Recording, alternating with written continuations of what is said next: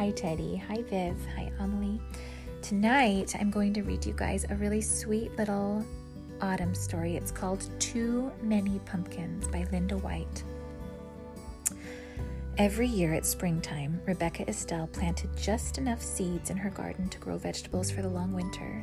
She planted carrots and beans, tomatoes and peas, corn, and rutabagas. She grew a little bit of everything except pumpkins. Rebecca Estelle hated pumpkins. When she was a little girl, money had been scarce. For an entire month, all there had been to eat were pumpkins. Baked pumpkins, steamed pumpkins, boiled pumpkins, lunch pumpkins, dinner pumpkins. Enough pumpkins.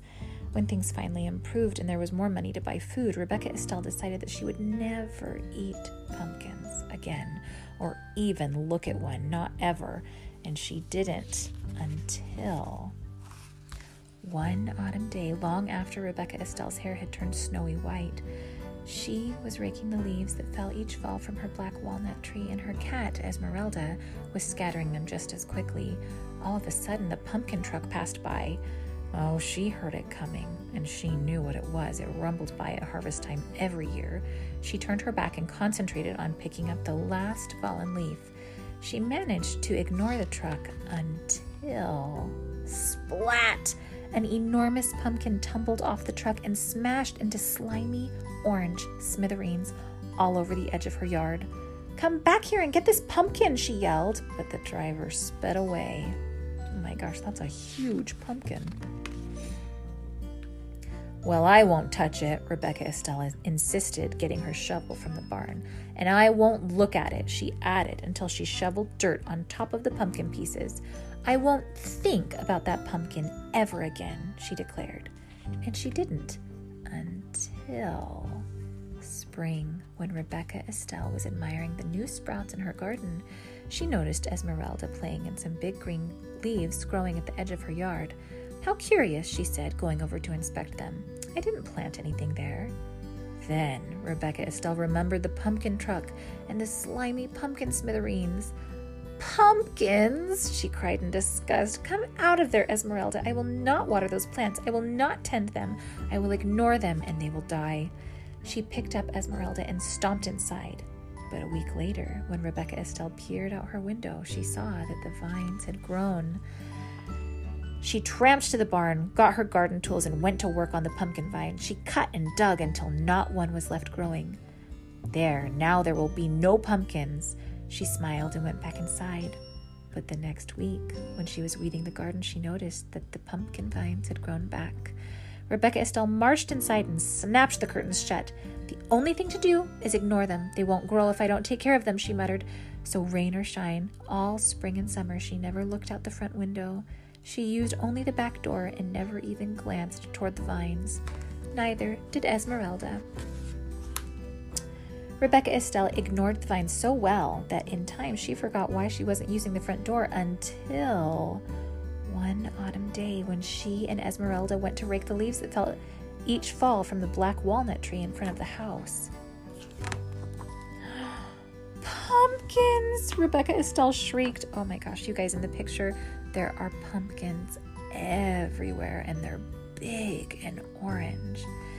Pumpkin vines had twisted under the bushes, over the bird bath, through the porch rails, and onto the rocking chair. The entire yard was a sea of plump, round pumpkins. Rebecca Estelle could no longer ignore them. She plopped down on the pumpkin nearest her, putting her hands over her face. "Whatever will I do, Esmeralda?" she cried. "How will I get rid of this many pumpkins?" She thought and she thought. Her mind went back to all the pumpkins she had eaten as a young girl, when pumpkins were the only food her family had. "Well, we can't let them stay here," she told Esmeralda. "Some people might need these pumpkins, and I suppose there are folks crazy enough to like them. We'll give them away." She marched off to get her wheelbarrow. Rebecca Estelle struggled to lift the first pumpkin, then the second and the third. She huffed and she puffed as she wheeled the loaded wheelbarrow into the lane. "I'm too tired to deliver these heavy pumpkins now," Rebecca Estelle grumbled. She mopped her brow with her apron and wondered what to do next. "Perhaps if I make them into pies, they will be easier to deliver. Such a nuisance."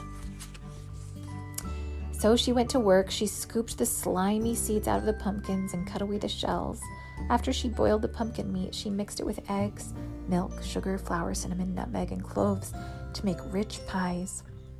Then Rebecca Estelle made pumpkin tarts, pumpkin muffins, pumpkin cakes, pumpkin bread, pumpkin pudding, pumpkin cookies, until pumpkin dishes spilled out of every cupboard drawer and cubbyhole, and the seeds were a mountain in the corner. Well, that's the first batch, Rebecca Estelle said during her dusting her floury hands. Now to deliver them. She put the wheelbarrow outside the kitchen door, then loaded it with pumpkin treats. When it was full, just the thought of delivering all those pumpkin dishes made Rebecca Estelle tired. If only the people would come get them, she said. Then she had an idea. Rebecca Estelle whirled around and hurried back into the house for a kitchen knife. This should get people to come, Rebecca Estelle cried. She took her knife and sat in the middle of the pumpkin patch. She carved a smiling face on a nice round pumpkin, and a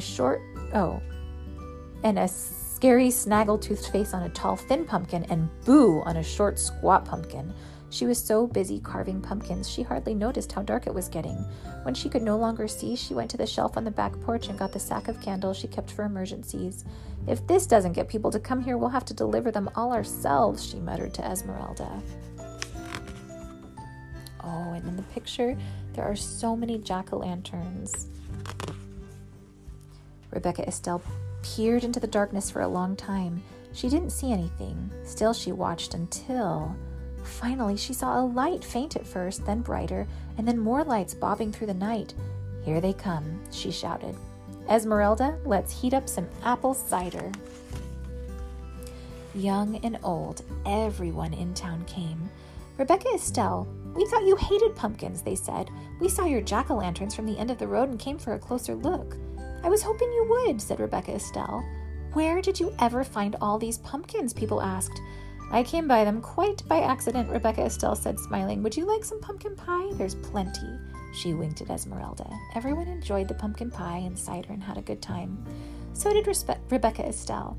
And when they were ready to go home, she made sure each carried a jack-o'-lantern, a bag of seeds for roasting, and a pumpkin treat.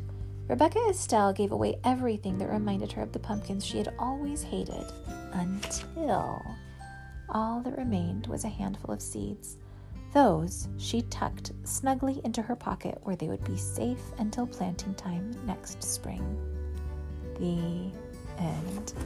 I like this story. It's really sweet. Rebecca Estelle did not like pumpkins because when she was a little girl, that's all they had to eat. So everything was pumpkin this, pumpkin that.